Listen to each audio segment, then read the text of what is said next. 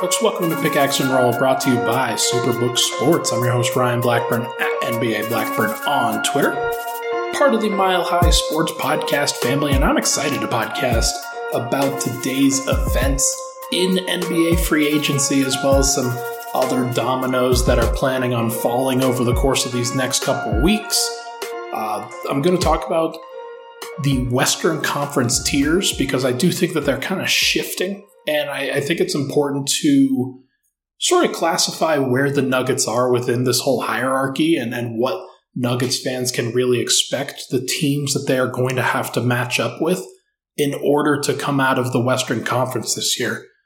But first, we're going to talk about Summer League. We're going to talk about Game 3, more general takeaways from the game as opposed to specific details. I did watch the game, I promise, but I'd rather kind of do this from a more holistic perspective, something that really focuses on the bigger picture and what these Nuggets players are really getting into. So let's go through some of the main players on the team right now. Christian Braun is probably the one, and the first takeaway that I have with him is just the defense.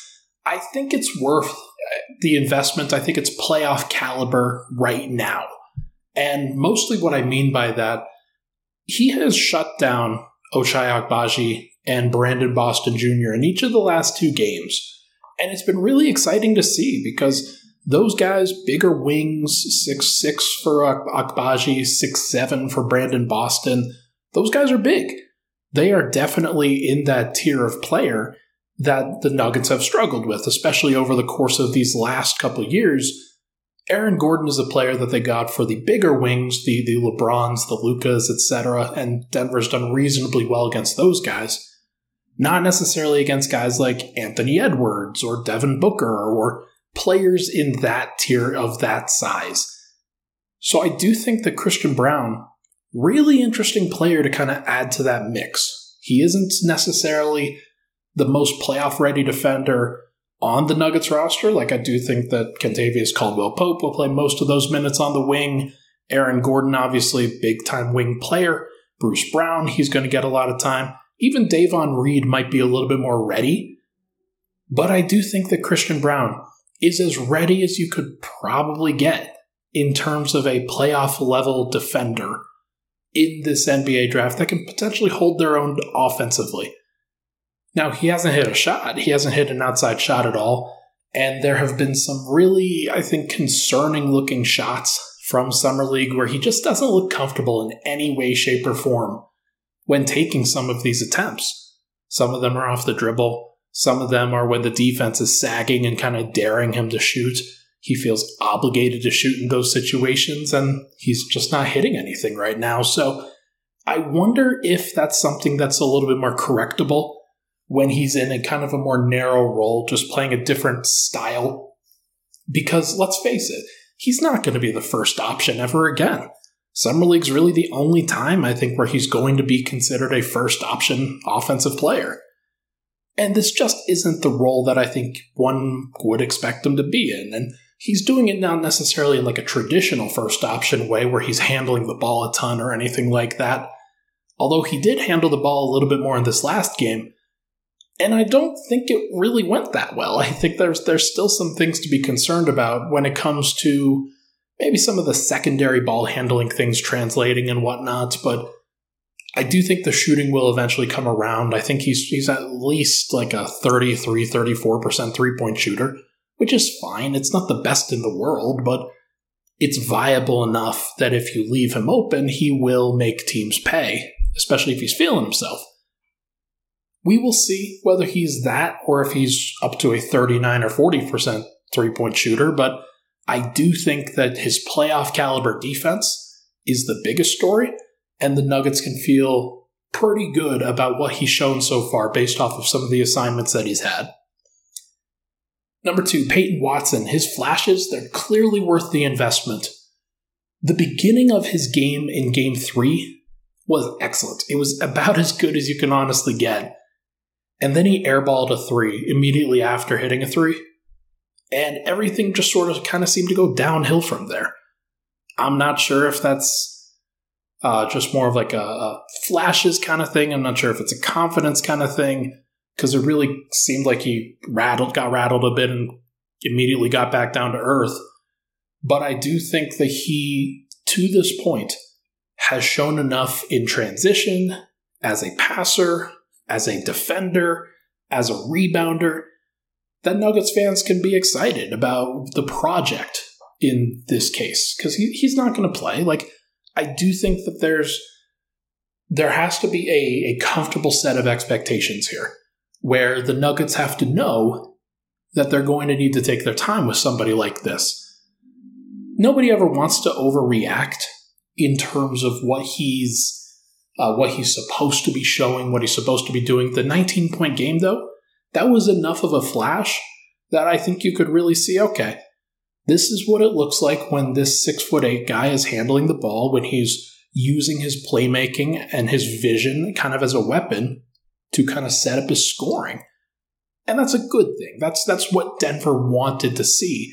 If we hadn't seen that game, and if it was just games 1 and 3, then I'd be a little bit more concerned, because I didn't really expect him to be all that good, frankly. Like, I understand that Denver drafted him, and I understand that they had their beliefs in him, but it was mostly just going to be defensive, and to this point it has been.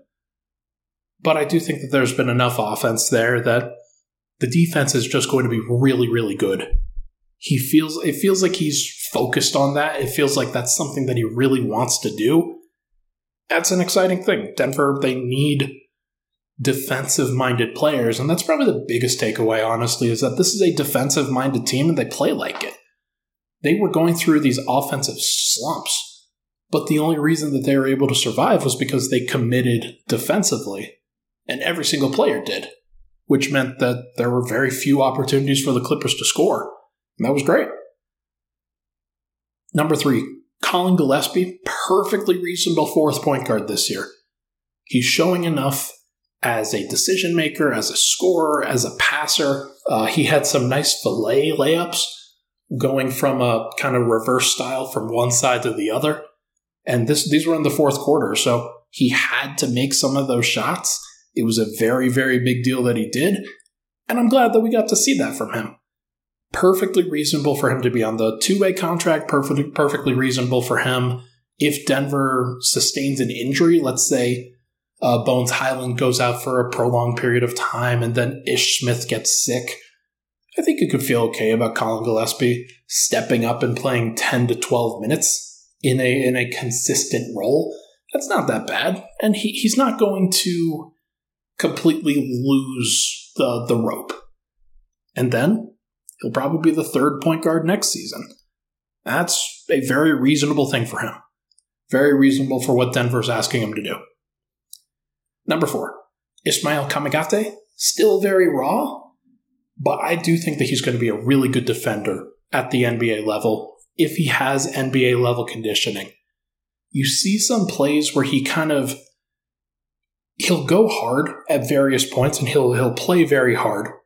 And then you see moments where he has to let up off the gas a little bit, and it's right at the wrong time, where a guy is making a dribble move on him, and then Kamagate he lets up just a little bit, and then the Nuggets, they give up a layup as a result because his man kind of ducked in, or because he got back cut or something like that. That's not surprising. That's a thing that will probably continue to happen until he gets into NBA weight rooms and whatnot. But as he continues to develop his skill set, that's probably the most important thing. Most important thing for sure is him to get to the skill level abroad and seeing the game and playing a good, strong, versatile game offensively. That when he does finally get that NBA level conditioning, then it's going to be smooth sailing from there. His passing, extremely wild right now. You can see him making the reads where he's getting these opportunities either under the rim or on the move or getting doubled in the post or things like that. You can see him spotting the pass, but he's not executing the pass at all. So that's something that will probably come with time. Like he will probably, once he sees it and then learns how to execute it, he's going to be very, very good. I do think that there's some Clint Capella, Bam Adebayo comparisons that are kind of floating around there right now. I think those are legit. He may not reach that level, and he honestly probably won't. Like, he's a second-round pick. It's not expected for him to do so, or else he would have been a first-round pick, maybe even a lottery pick. But if he does get up to that level, like he was like the third or fourth center drafted in the entire draft, maybe like the fourth or fifth, there's a possibility that he could be the best guy of those four, or of those any center. Mark Williams, Jalen Duren. There's a possibility that he's better than any of them, which, for getting that at the 46th overall pick, that's really good. And finally here, Jack White might be the best player on the floor. I got a little bit of flack for comparing him to Joe Ingles, and I wasn't just doing it because he's Australian, because he's a big white Australian dude. Obviously that plays some part into it.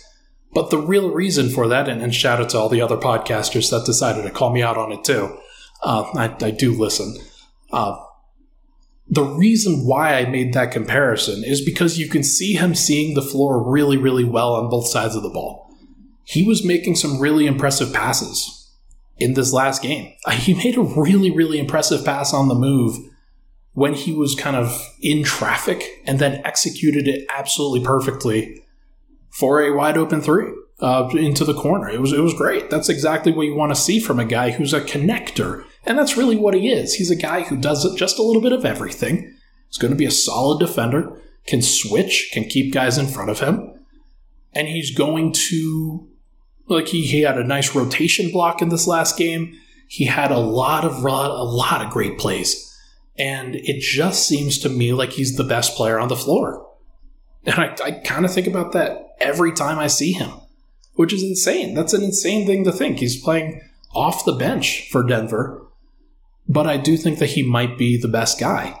And there's this talk about how he's a low ceiling play, how the Nuggets, they're not going to need somebody like that. That's not the position that they need or anything. I don't know if that's even true, honestly. Like, people compare him to Vlatko Čančar. Okay, that's fine. Vlatko has played 500 career minutes in the NBA. He's their third power forward. If Denver had another forward, would people really be that upset? What happens if Michael Porter Jr. goes down this year and then Vlatko isn't good? Don't you want somebody else that can step in and play a decent role and do some good connecting things? Yeah, probably. Would it be better spent on an actual center? Maybe. Would it be better spent on a wing that can defend a little bit better? Maybe. I'm not sure if that's even true, though, because Denver's got these wings that they believe in that are going to be playing these low-usage roles. Do they really need another one in, like, Adonis Arms or Matt Mitchell or somebody like that? I don't know if they do. I think it's all about stability and utility, and that's why I think he's leading the two-way contract race right now. He's been their best player. He's hitting his outside shots. He's rotating over and making defensive plays. He had 15 rebounds in a game. He's staying really efficient. Like, I see a very solid player here. Somebody who's probably being undervalued because he looks slow and white.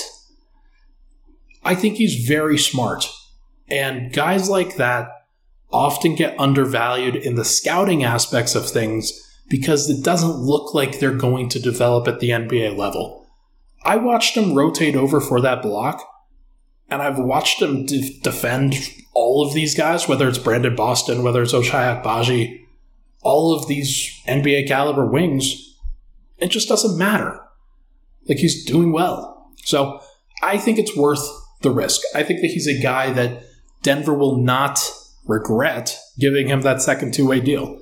Now, they might want to give him an Exhibit 10 and keep him on the G League team and maybe lock up somebody else for a two-way. I wouldn't, be mad at them if they did that, but I just think that Jack White is clearly the best guy. Number 2 is probably Adonis Arms right now. He's the two-way ceiling play. I don't think it's likely that he's going to work out because I'm just a little bit skeptical of the decision-making at this point. Like, it feels like for as athletic and as capable as he is, and as awesome as the passes that he's thrown, it just feels like he makes a lot of mistakes.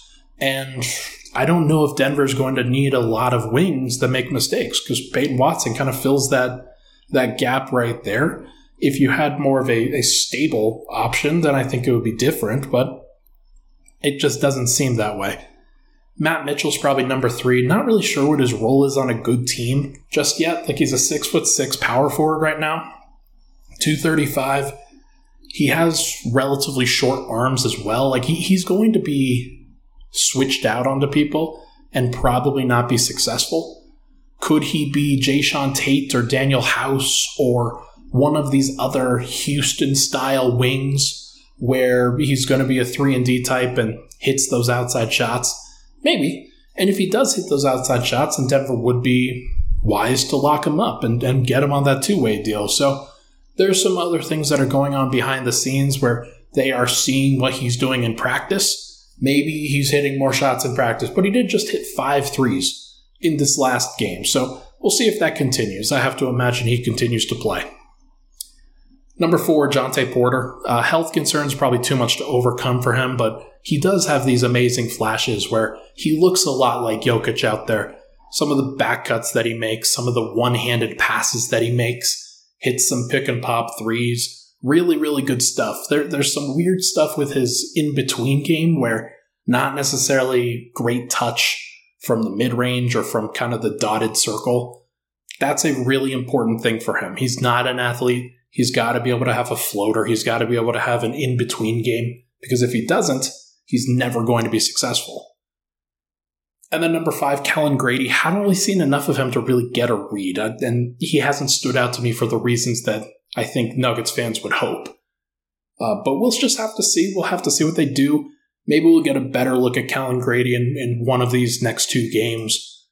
But for now, let's take a break. When we come back, we are going to talk about the moves in the Western Conference and in the NBA that are kind of changing up the hierarchy. We'll be right back.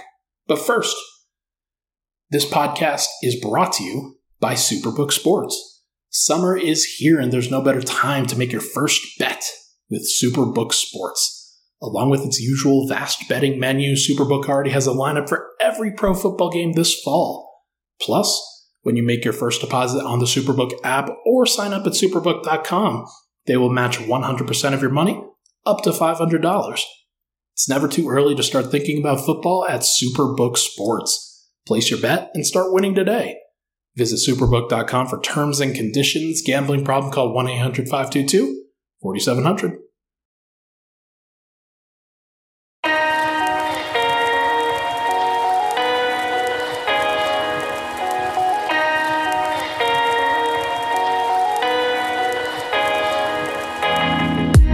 We're back. Pickaxe and Roll. Ryan Blackburn here. Thank you so much for tuning in. Let's now discuss some of the major dominoes that are starting to fall in free agency, beginning with one that hasn't fallen yet.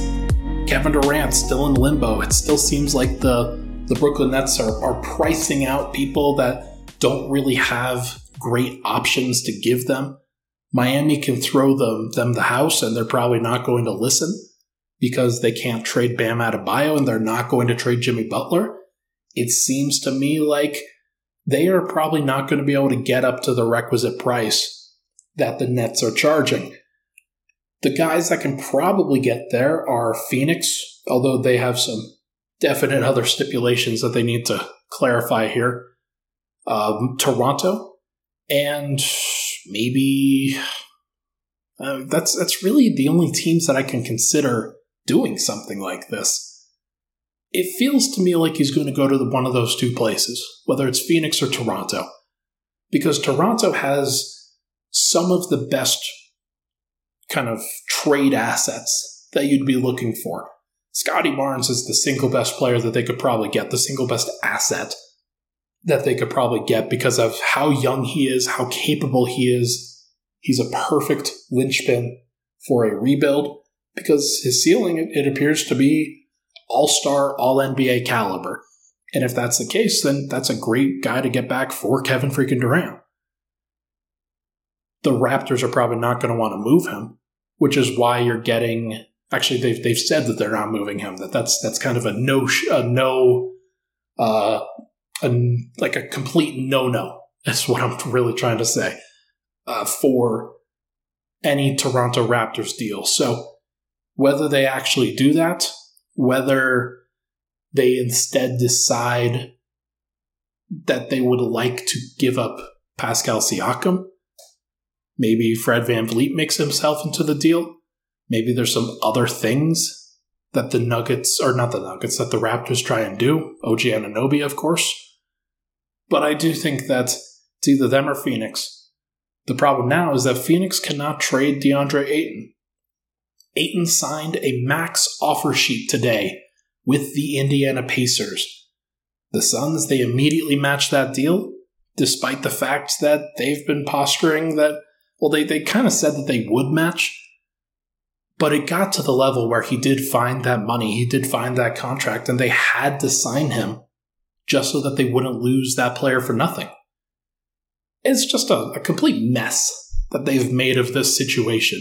They did not have to do this. They absolutely could have locked up Ayton to a contract during this last offseason, and then he would have been on a 5-year, probably guaranteed deal, and he could have been moved for Kevin Durant, along with Mikal Bridges and Cam Johnson and guys like that, and they would be able to come up with a package that makes a lot of sense for both teams.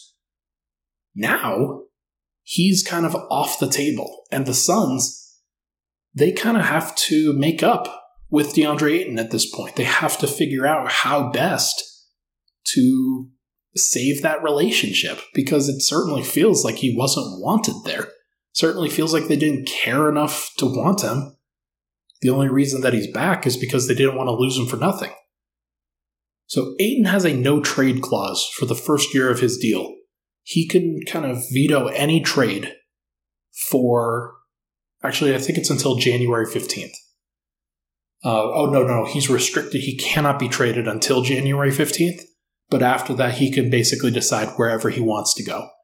If they set him up to be traded to the Brooklyn Nets for Kevin Durant during the season, then maybe that's what they do. I don't think that that's going to happen, and it's why I kind of think that the Suns are out of the Kevin Durant sweepstakes. I think Toronto's really the last team remaining, and all they have to do is outbid Miami. So we're going to see. We're going to see what these teams do and how this goes. I think that the Suns are in trouble. They've been in this situation. Their team got a little bit worse this offseason. Chris Paul got a year older, and their chemistry is at an all-time low. Not all-time, actually. They've had some pretty poor moments during their franchise history, but I'm sure that Ayton is going to take some convincing to actually want to be there. He's probably going to get moved in a separate deal that he okays, which means that they're going to be a completely different-looking team. And I'm just very curious to see what they look like and whether that's actually something that can be okay. We're going to find out. We're definitely going to find out. Another thing that happened, the Jazz reportedly open for Donovan Mitchell deals. They had initially said that they were not going to trade Donovan Mitchell. Obviously, that was posturing. They are tearing this thing down. They knew that they had to. And they're going to wait to see if they could get a haul, kind of like what they got for Rudy Gobert. But they may not get that. They might get something a little bit different. They might get something better. It does seem like the New York Knicks are very, very willing to be interested in Donovan Mitchell, which is not really surprising because he's a CAA client, and CAA basically runs the New York Knicks now. Worldwide Wes, former CAA guy. And it just feels like the Nuggets at this stage, or not the Nuggets, the Jazz at this stage, they're kind of being boxed into a corner where they are being forced to trade him to the New York Knicks. Now they're going to try to squeeze as much as they can out of the Knicks, and just looking at some of the deal possibilities here. Evan Fournier's matching salary, Quentin Grimes, Cam Reddish, a couple of young pieces, and 7 first-round picks.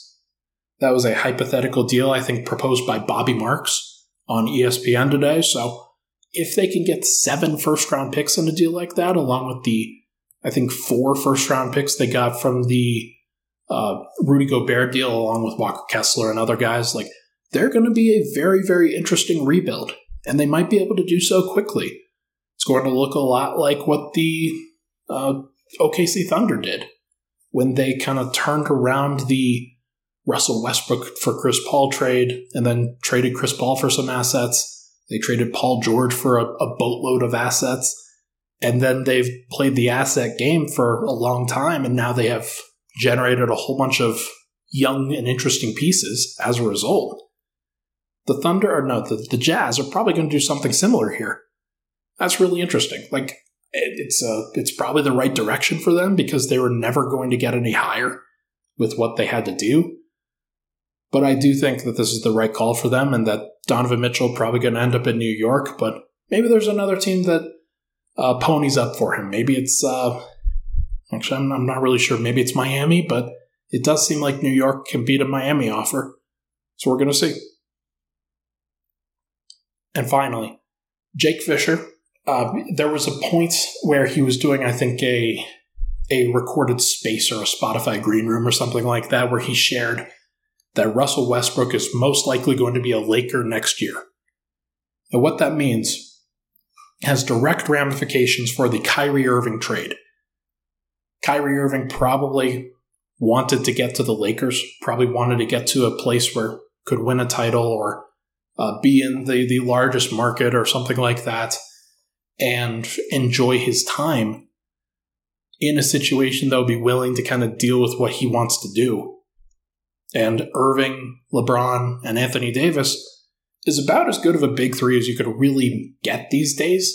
Like, all of those guys are fantastic, and LeBron isn't necessarily at the peak of his powers, but Kyrie Irving scored 60 points in a game last year.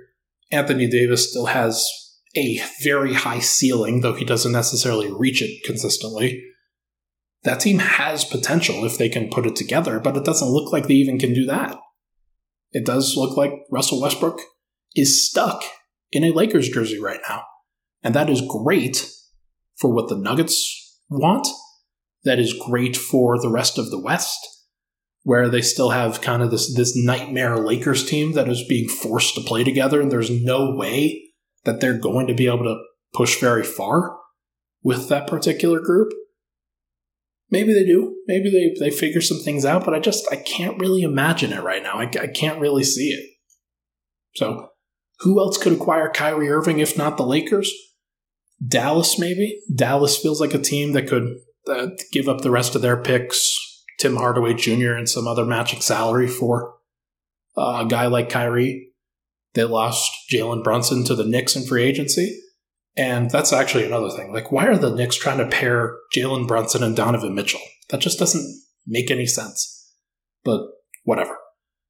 So Dallas could potentially get Kyrie. Miami, obviously, they're probably going to try to get Kevin Durant. Then they're probably trying to get Donovan Mitchell. And they'll probably get Kyrie Irving after that. But if they don't get any of the first two guys, then maybe they decide, yeah, we would prefer to have Kyrie Irving over Kyle Lowry. They might not. They might prefer Lowry. Or maybe they just try to get both of them. And they trade like Duncan Robinson and Tyler Hero for Kyle Lowry. Or for Kyrie Irving. And just play 2 point guards. That'd probably be fine. Probably not the Clippers. They signed John Wall. It feels like they are very good with the team that they have. Maybe Minnesota. I would say that they are kind of a stealth destination where you kind of do a D'Angelo Russell for Kyrie Irving swap. And if it doesn't work out, then you just kind of break it off and you still have your top three guys in Anthony Edwards, Karl Anthony Towns, and Rudy Gobert. But you get to try Kyrie Irving for a while, and he feels like a pretty good fit with those particular three. And then if you squint hard enough, then maybe Chicago or Philly could be a potential trade destination, but I just don't see it. I don't think that those teams can really muster up the assets. Would the Chicago Bulls really want to trade Lonzo Ball for Kyrie Irving? They'd have to put in some other things too. Maybe it's a Lonzo Ball and Nikola Vucevic trade for Kyrie Irving, and then they acquire another center at some point. If you do that, you're getting Kyrie Irving, DeMar DeRozan, and Zach LaVine on the same team, with Patrick Williams at the 4 and some other 5 that they get, some nominal player. That's pretty good. Like, it doesn't suck. It's a really, really talented group. But kind of like what the Chicago Bulls were this last year. Might not be, like, the talent alone might not translate to wins. But yeah, it just appears that all of these things are at the tipping point. The Deandre Ayton situation is probably clarifying whether the Suns can actually trade for Kevin Durant. I suspect that they cannot. And now we're going to see whether that domino falls, and if the Donovan Mitchell domino falls before or after that. Should be very interesting to see how the rest of these things are kind of tied together. Let's take a break. When we come back, we are going to discuss the new Western Conference tiers, in my opinion. We'll be right back.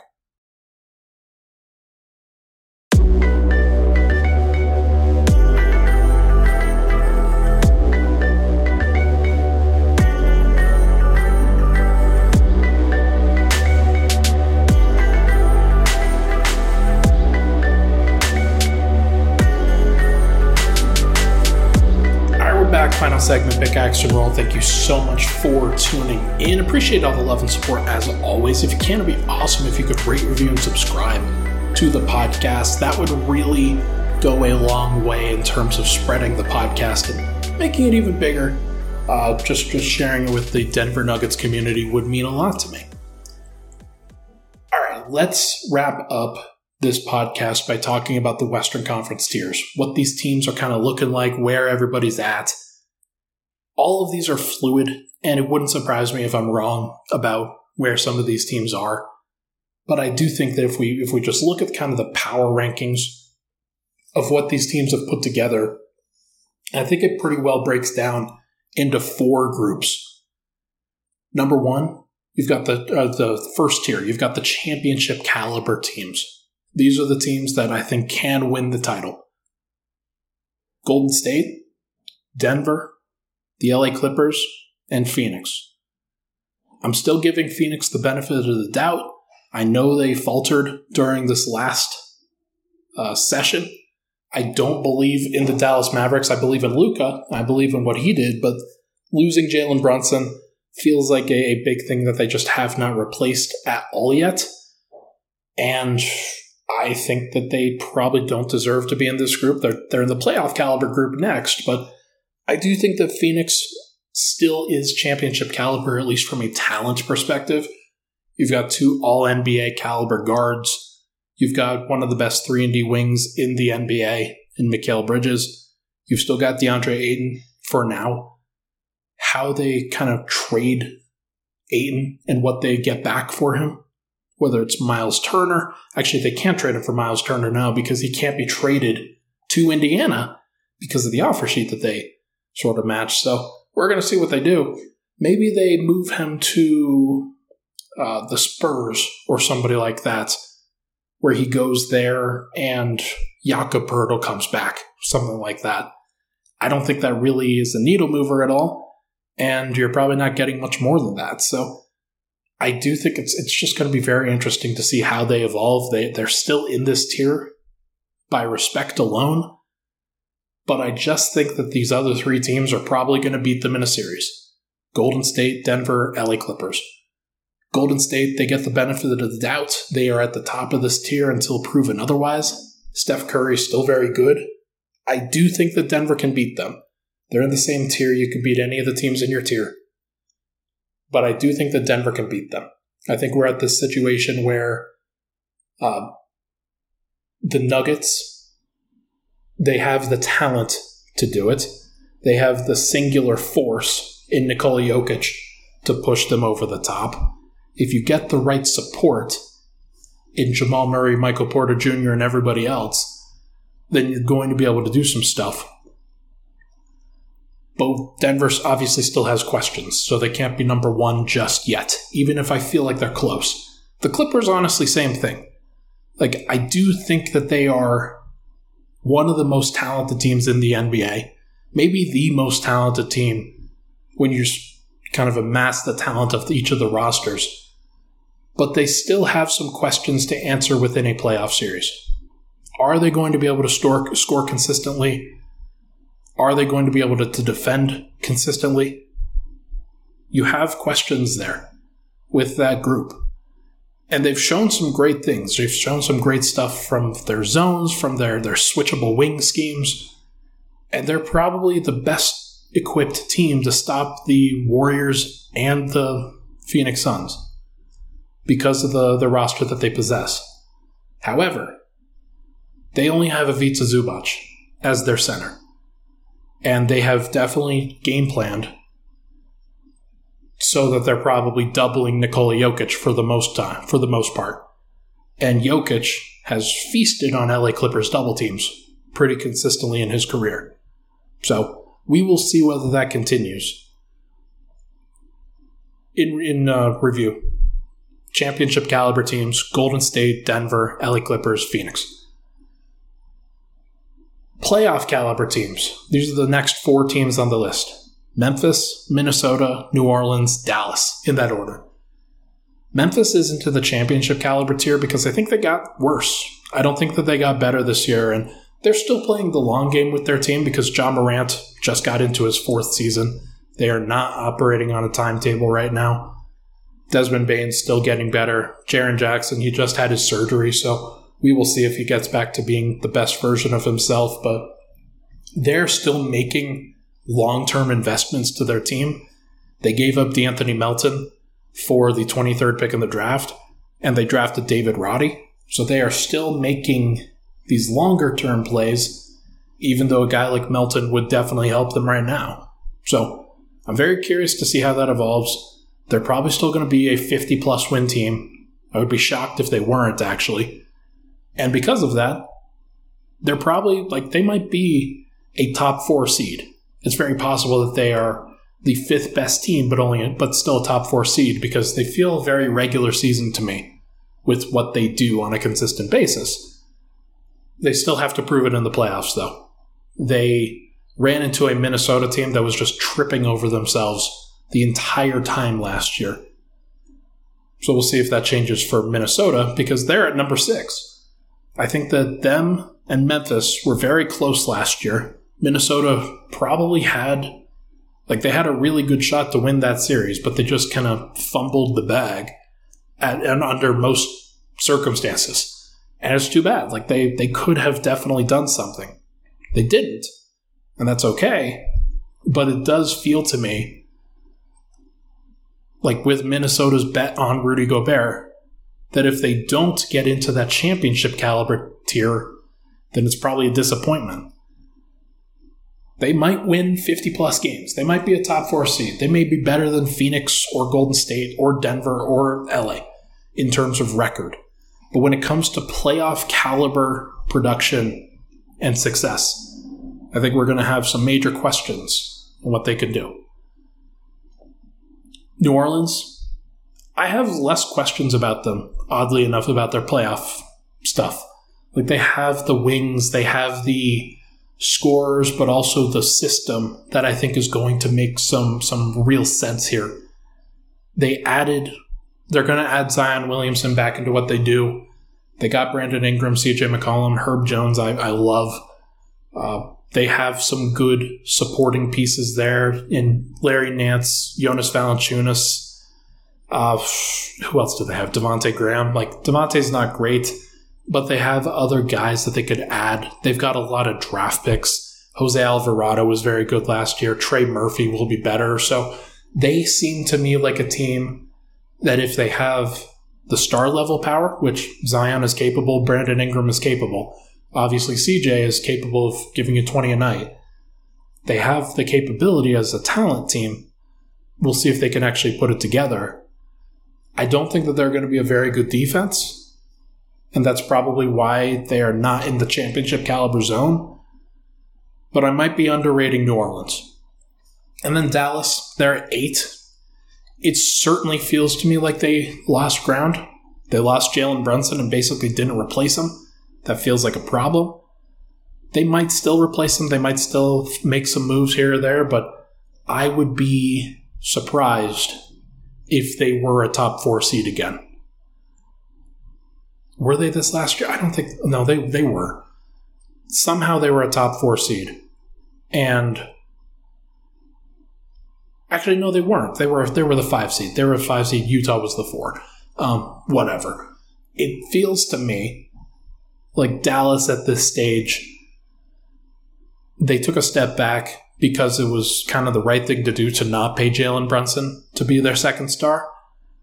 But now they don't have a second star. So what are they going to do? Luka will probably win an MVP. He's the odds-on favorite to do so, and he probably will, honestly. But I would be shocked if they went past the first round. Luka can certainly take them past the first round, but there are just so many talented teams. I don't think there's a Portland from 2021. There's no Utah this last year. There aren't those teams in the playoff field this year, I don't think. Maybe Phoenix is that version. Maybe they get Phoenix again, and they just kill Phoenix. I don't know, but we're going to have to see. And we get to the play-in caliber. I have the Lakers, the Blazers, and the Sacramento Kings here, 9, 10, and 11. All of those teams I feel are going to be play-in caliber. I do think that the Kings are going to be better, and with the players that they added, I like Keegan Murray a lot. I think he's very consistent. I think he's going to be a guy that immediately has some Rookie of the Year potential. And they're going to be fighting for their lives. De'Aaron Fox, Davion Mitchell, Harrison Barnes, Domantas Sabonis, and Keegan Murray. It's a decent lineup. It's probably a top 20 lineup in the NBA. NBA starting lineup. And maybe it's even top 15. But I do think that their bench is going to kill them at various points. And they also have Kevin Huerter. They traded for him. They still have, they got Malik Monk in the offseason. Feels like they have some capable players. And they've been loading up to try to get back into the play-in race. Feels like this might be the year for them. But above them, I still have Portland, and I still have the Lakers. Portland, it feels like they're loading up to try to become something better than what they were. But there are just so many better teams than them. The Lakers potentially being one of them. It's possible that Portland is 9 and the Lakers are 10, or the Lakers are 11 and Sacramento is 10. But I do think that's Portland. They have the one star in Damian Lillard. He's slowing down. He's not at his peak level anymore. And his peak level wasn't Steph Curry. It was slightly below that, and now he's lower than that. So I just wonder what version that they are going to get this next year. Anthony Simons is going to be able to take some pressure off of him. He's a very capable off-ball scorer. Jeremy Grant in the building is going to be very helpful too. He might be their second scorer. He might be their third. But beyond that, they're putting a lot of pressure on Josh Hart and Yusuf Nurkic. And I feel a lot better in Denver's case where they're putting it on Kentavious Caldwell-Pope and Aaron Gordon. Because those guys kind of in less pivotal spots in Denver's rotation. Nurkic is going to have a lot of burden to bear at the 5. And he's had these injury issues. He's definitely not going to be at his peak. And Josh Hart, despite how good I think he is, he's not the best in terms of talent. And they just don't really have a bench behind that either, although they did get Gary Payton. So I'd be a little bit concerned if I were them. They probably don't have enough. Lakers, as I mentioned in the last segment, it definitely doesn't feel like they have enough to me either. I don't really feel like talking about them either, so it is what it is. They are probably going to cry all the way to another play-in spot. And they didn't have one last year, but they'll probably have one this year. And then finally, the fourth tier, you should tank for Victor Wembanyama. 12 is Utah until they trade Donovan Mitchell, at which point they will probably slot in at 13 or 14. Oklahoma City, they got Chet Holmgren. They still have Shai Gilgeous-Alexander, Lou Dort, Josh Giddey, guys like that. They're going to be even better, although they're still going to be bad. And it's going to be kind of purposefully bad because it feels like they are still tanking. They probably will have to sit their veteran guys in order to be not as bad, or in order to be not as good, But they're going to. They're going to find a way. And they're going to try to get into the Wembanyama sweepstakes because he is that good. And all these teams should be trying to get him. Houston, they're probably going to try to get him as well. And if they have Jalen Green, Jabari Smith, and Victor Wembanyama, that would be a core to really, really build around. But right now, I just don't really believe in Houston's core. They have some complementary pieces. They don't really have the straw that stirs the drink. Maybe Jalen Green can eventually develop into that guy, but he's in year 2. And Kevin Porter Jr. is his point guard. So I would be a little bit concerned. And then 15, San Antonio. They traded away DeJounte Murray. Feels to me like they are certainly tanking because they don't have another point guard to really replace him. Not sure what they're going to do there, but they still have Keldon Johnson, Devin Vassell. I don't really know who else they have, if I'm being honest. Like, they drafted Jeremy Sohan, they drafted Josh Primo last year. They've got some pieces. Maybe it's Trey Jones, Tyus Jones' younger brother, that they're going to start. Feels like a definite admission to tanking. So we will see. We will see how these teams do. But Nuggets fans, I think, can feel pretty good that they are in the top tier. And I think it's pretty clear that they're in the top tier, barring health. That Golden State, Denver, LA Clippers, and Phoenix. Those are going to be the 4 teams and the 3 teams that the Nuggets are going to have to game plan for the most. Obviously, you get Bruce Brown, Kentavious Caldwell-Pope, Christian Brown. All of those guys are going to be helpful when it comes to defending a championship caliber perimeter rotation. And the Clippers certainly have that. The Suns certainly have that. And the Warriors certainly have that. So we will see. But more than anything, it's just going to be about getting healthy. It's going to be about Denver Stars performing to their levels and forcing other teams to kind of adjust to them. Because if they have the unstoppable team, then other teams are going to be in a world of trouble. Because it doesn't feel like any team is particularly set up to guard Nikola Jokic and everything that the Nuggets like to do. I'm looking forward to the show. That is going to do it for this episode of Pickaxe and Roll, brought to you by Superbook Sports. Thank you so much, everybody, for tuning in. Appreciate all the love and support as always. I probably won't be back on Saturday. I just decided I wanted to get this podcast out here. There was enough that I think happened that we should definitely talk about. But I will be back on Monday, and we will break down everything that happens over the weekend. I think Denver's going to be playing on Friday, and they'll probably play on Sunday too. Should be a lot of fun. Thank you so much, everybody, for tuning in. We'll talk to you guys next week.